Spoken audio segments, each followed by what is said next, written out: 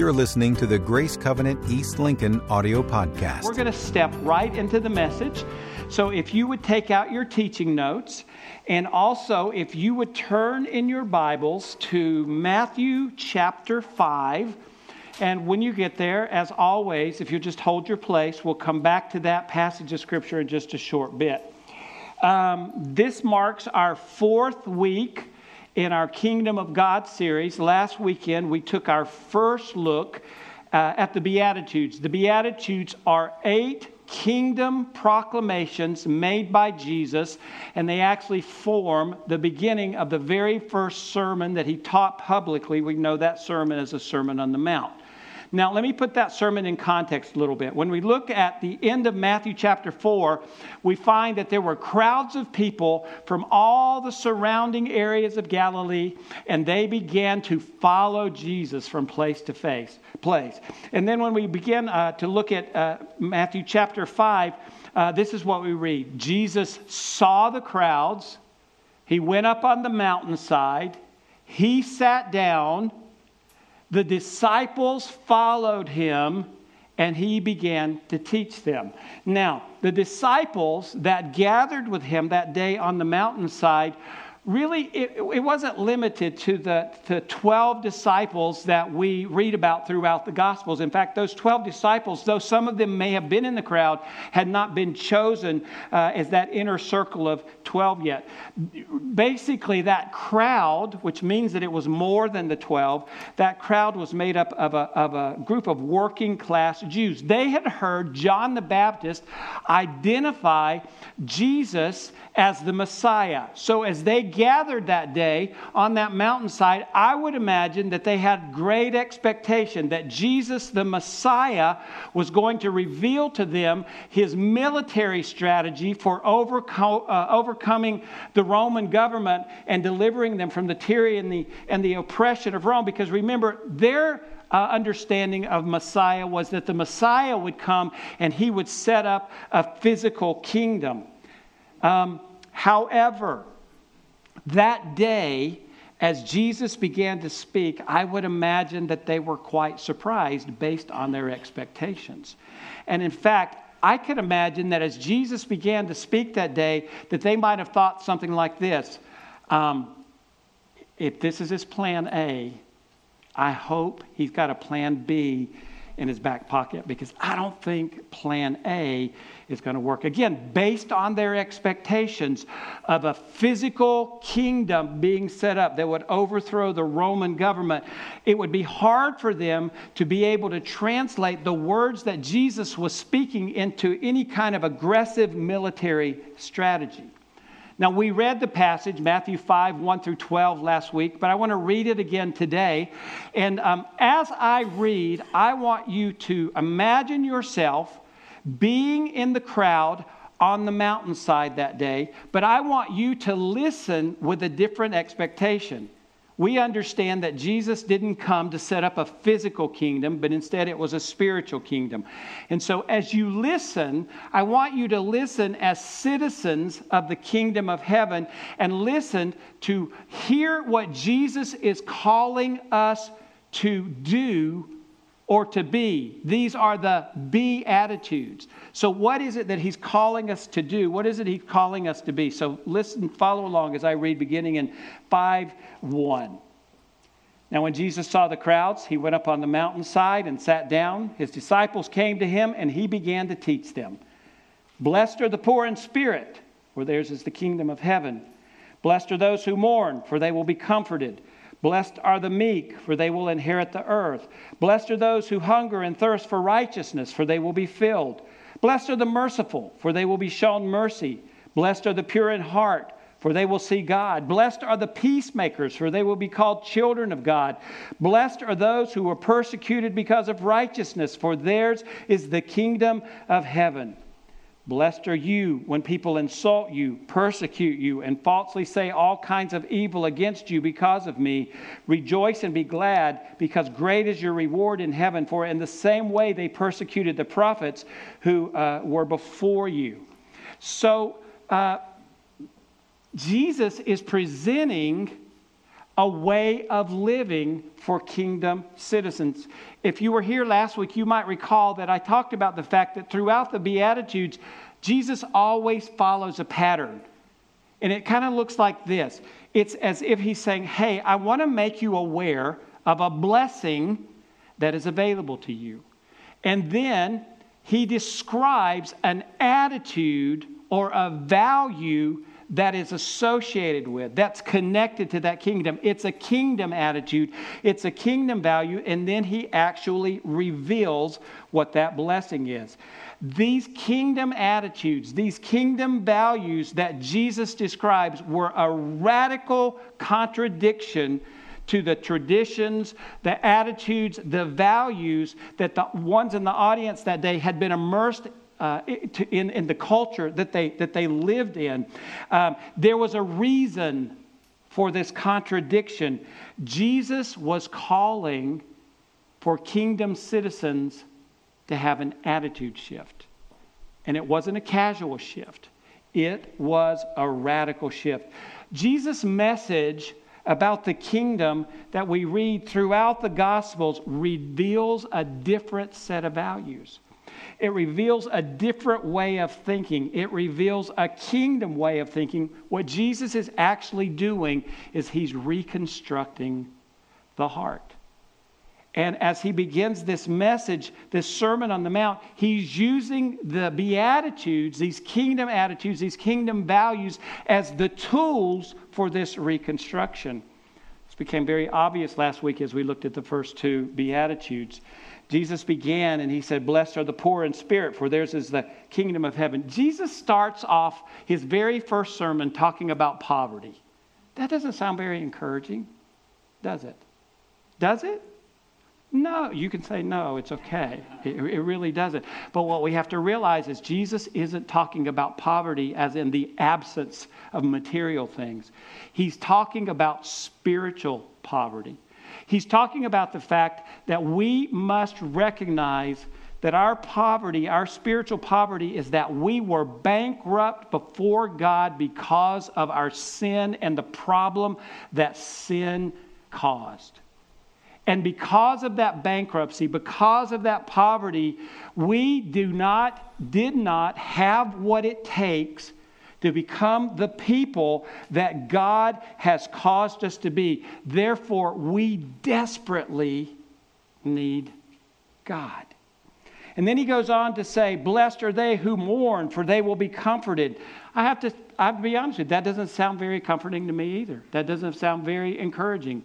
He's talking about poverty. Now he's talking about mourning, but we have to read it in context. Remember, the Beatitudes aren't a la carte. You don't pick and choose. You don't say, I'll have some of this one and some of this one. I'm going to skip the mourning part. The persecution part, no way. I'm not going to have any. There's actually a progression that Jesus is following. They're all connected. So we have to understand, blessed are they who mourn in context with spiritual poverty. So what he's saying is, you have to recognize that there's a sin problem and you have a desperate need for God. But not only do you recognize the sin and the sin problem, but then you begin to mourn. You begin to grieve over that sin. I asked the question last week, when's the last time you mourned over sin? When's the last time you grieved over sin? When we can really embrace this kingdom attitude of spiritual poverty and then mourning over sin, here's what happens. In that spiritual mourning, repentance begins to happen. And that's when we recognize, I've been walking away from God because of sin. I've been pursuing my own way. And repentance is that we would turn and we would walk back towards God and we would say, God, I pursue you. I pursue holiness. I pursue right living. I pursue your way. And then that repentance causes there to be a willingness, a courageousness of heart that we would be willing to look inside and say, Holy Spirit, will you show me what's really going on in my heart? What's causing me to think this way instead of God's way? And then when we pray that prayer, guess what? The Holy Spirit will reveal. And then we say, Holy Spirit, will you help me make the change that I need to make? That's what happens when we mourn over our sin. Well, today we want to take a look at 3 more Beatitudes. And in verse 5, Jesus begins by talking about meekness. He says, blessed are the meek, for they will inherit the earth. We notice each of the Beatitudes begins with the word blessed. And oftentimes when you read it in other translations, it might say happy. And that's a correct translation. Really, that word blessed can be understood as happy, spiritually content, spiritually prosperous. And listen to this. You can be happy, blessed, content, spiritually prosperous despite your circumstances. That's really the message that Jesus is getting across. Regardless of what your circumstances are, you can experience the blessedness, the happiness, the spiritual prosperity, because it's not connected to your feelings. It's something that God supernaturally gives. That's so important for us to understand, because we'll never be able to conjure this up in ourselves. So it's as Jesus is saying, spiritually prosperous and content are those who are meek. Well, what does it mean to be meek? You may not like what I'm getting ready to share with you. I didn't really like it, but William Barclay, a theologian, he says, listen to this. A person who is meek is always angry at the right time and never angry at the wrong time. You want me to go on? He goes on to say, a meek person has every instinct, every impulse, and every passion under control. There's more. You want to keep going? Another theologian says, a meek person is the person who is angry on the right occasion, with the right people, at the right moment, for the right amount of time. Is there anybody else in the room besides myself that says, I don't think I qualify. I don't think I qualify for this blessing? That's kind of my response. It's like, I don't think I qualify for this blessing. In myself, remember, I don't have what it takes to be the person that God calls me to be. We have to understand that the Beatitudes, they're not natural traits. They're supernatural endowments that come from the Holy Spirit as we submit ourselves to the work of the Holy Spirit. They can only be obtained supernaturally. That means that our passions come under control only when we allow ourselves to be God-controlled. Now,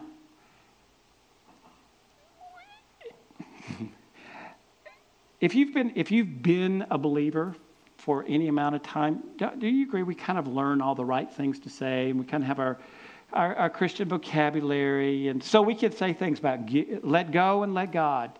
You got to just you talk different. Just give control to God. God's got you covered.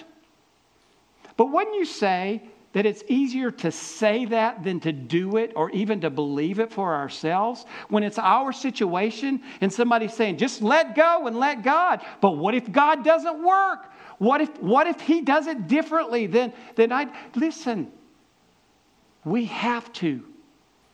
We have to. This is meekness. Bring it under every passion, under God's control. Now, think back to the crowd that had gathered that day. If they were expecting Jesus to reveal an aggressive military strategy, then they had to be shocked. And here's why. Meekness was not a value that they felt that one should embrace. In fact, they thought it was a weakness that should be avoided. Meek people are weak people. How could that be translated into an aggressive military strategy? Because you don't want to be weak. So for you and I, in ourselves, we have to guard against confusing meekness and weakness. To suggest that we are meek does not mean that we are weak. And listen to this. Instead, meekness is power under control. Power under control. It's a power that's completely surrendered to God's control. It's a heart attitude in which all of our energies are brought into the perfect will, brought into alignment with the Holy Spirit. So let me ask you, do you own this kingdom value? Is this attitude part of your kingdom life? Let me ask you some questions that might help you with that. Number one, how do you treat other people? Do you treat them harshly or with gentleness? Number two, do you take time to consider how your actions might affect other people? Number three, do you work hard at getting what you want, even at the expense of other people? Number four, when you're mistreated, do you feel a need to get revenge? And number five, do you find that people are afraid of your responses, your reactions? I want you to consider those questions, and then follow-up question is there something that you might need to surrender to God so that the Holy Spirit can work meekness in your life? We could be of the belief that says, if I choose meekness, I will always be at the disadvantage. And I would say that if you choose to believe that, you're believing a false belief. The very fact that Jesus said, blessed are the meek, for they will inherit the earth. It's His assurance to us that if we will practice meekness, He will make sure that we will not end up on the short end of the stick. It's His promise. But we have to practice meekness. So he moves on in the sermon and he says, blessed are those who hunger and thirst for righteousness, for they will be filled. That's in verse 6. Hunger and thirst represent two of the most basic needs and desires that a person can have. I thought about this and I thought, because of, wouldn't you say that we live in pretty much a time, a land of prosperity? I mean, even in our little corner of the world, there's a lot of prosperity. And I don't mean you have to be rich. I'm just saying, here's the point I'm making. Probably none of us have ever had to really experience what it means to be truly hungry because of poverty. Maybe there are some, but probably for most of us, we never have. But that doesn't mean you've never been hungry, right? Think about this. Have you ever been so involved in your day, your work day, maybe working around the house, that late afternoon, maybe early evening, you realize that you have never taken time to eat anything. And you realize that you are so hungry that you are now hangry. You ever been there? It's a terrible feeling. So what happens at that moment? Your chief aim and goal, your supreme desire in life is food. I have to have food right now. I'll do anything for food. And this might sound strange, but that's really the kind of thing that Jesus is trying to get across here, except that it's not in relation to food. Not in any way whatsoever. Instead, he's saying, your chief appetite, your desire, your chief goal, your single aim should be for righteousness. Righteousness. In Scripture, righteousness carries the idea of justice or justification. For instance, we are justified before God through the blood of Jesus Christ. In other words, when God looks at us, He looks at us through the blood of Jesus Christ. So we're justified. There are three different aspects to this word righteousness. There's the legal aspect, which causes us to have to remember God is a God of justice. Am I right? So God in His justice said that there had to be a penalty for sin, and He declared that the penalty for sin is death. God in His justice could not let sin go unpunished. The price had to be paid. But what we're so thankful for is that he knew that we were unable to pay the price, so he gave his son Jesus, and Jesus paid the price so that we could be justified. Again, when God sees us, we are in right standing with him because he sees us through the blood of Jesus Christ that was shed on the cross. So that's the legal aspect. There's the moral aspect of righteousness, which deals with personal holiness, which means that you and I should hunger and thirst for a pattern of right living that conforms to the standard of holiness revealed in God's Word. We can't compromise on that. This is the standard. If we want to know how to live as kingdom citizens, it's here.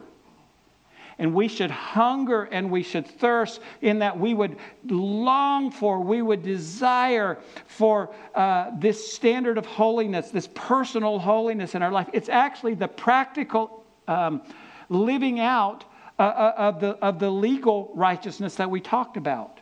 And then finally, there's the social aspect, which deals with righteousness and how we treat other people. We should hunger and desire for righteousness in such a way that it causes us to love our neighbor as we love ourselves.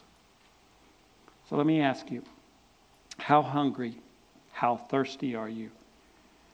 Perhaps for most of you here today, the legal aspect of righteousness has been settled. You've believed in Jesus Christ as Savior, and you know that you've been justified through the blood of Jesus Christ. You are in right standing with God.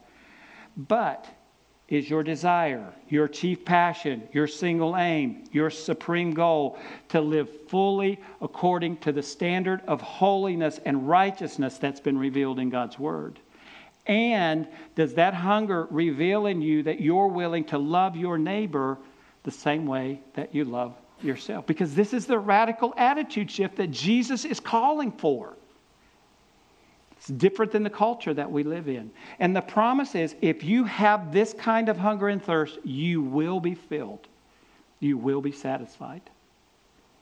Finally, Jesus says, blessed are the merciful, for they will be shown mercy. That's in verse 7. Another way to think about this is Jesus is saying, blessed are they who are full of mercy, for they will be shown mercy.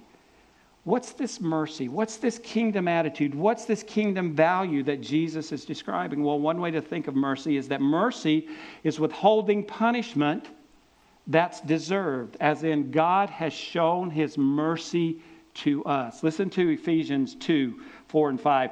But because of his great love for us, God, who is rich in mercy, made us alive with Christ, even when we were dead in transgressions. It is by grace that you have been saved. So what does that tell us? God in his mercy did not give us what we deserved, which was death because of our sin. God in his grace gave us what we didn't deserve, which was forgiveness and right standing, salvation, eternal life. So that's one aspect of mercy. But we also show God's mercy when we initiate acts of kindness towards anyone who is in trouble. Listen to this. Mercy gives attention to those who are in misery. Mercy has a concern for people and their need. Mercy involves compassion, but it's not just compassion, it involves action. Mercy, worked out, says, I see the need, I'm moved by the need, and I move to meet the need. Mercy is a bridge that God has built to us.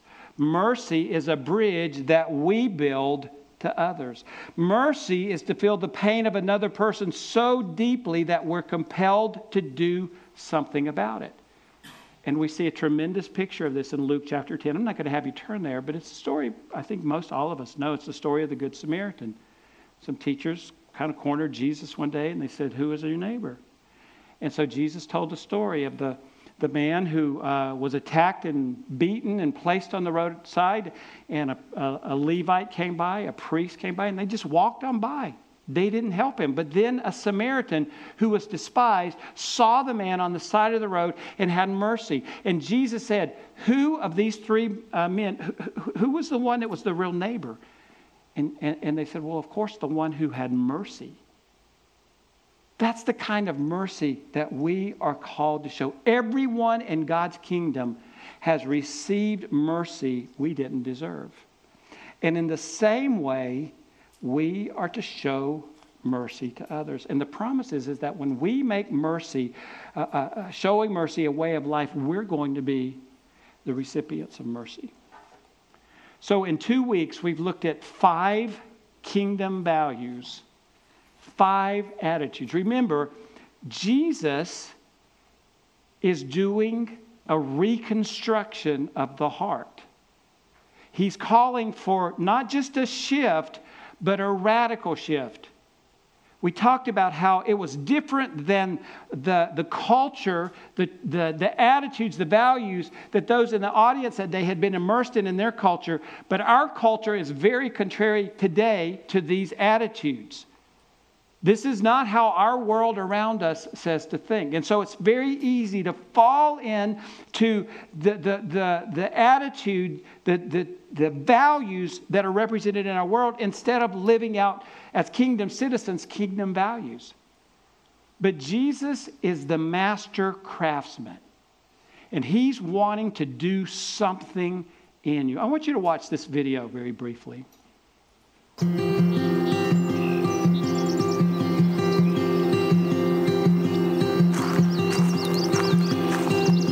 The master craftsman can see something we can't see. We see an old board, faded and scarred. He sees a treasure. He chooses the wood with care.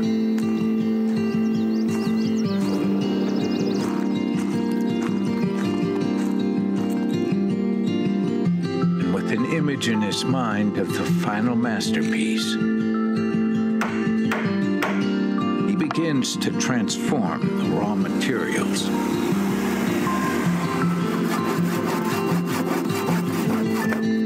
He mills and dimensions the weathered wood.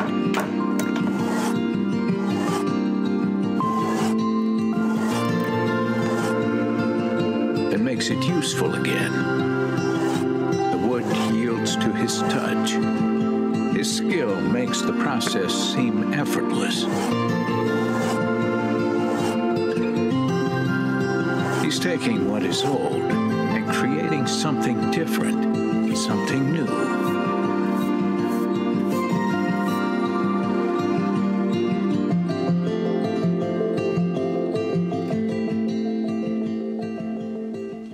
Jesus is our master craftsman. And He's taking the raw materials in us. That's what He's using, but He's reconstructing. He's taking something old and He's crafting it into something new. But He's only able to do that as we surrender the old to Him. So I ask you today, as you think through these kingdom values, these kingdom attitudes, what in you is Jesus saying, I want to take that and I want to reconstruct it. That's an old way of thinking. And to be really honest, it doesn't line up with what I've laid out in Scripture, what I've laid out in my Word. But don't despair over that, because I am the master craftsman and I'm doing a work of reconstruction. And if you'll offer those things to me, I'll make something new in you, something that is very useful for the kingdom. So would you just bow your head, close your eyes, and would you just consider what is it right now that you need to offer to Jesus, the master craftsman? And then when you identify it, just have a conversation with Him and offer it to Him and ask Him to do the work of reconstruction.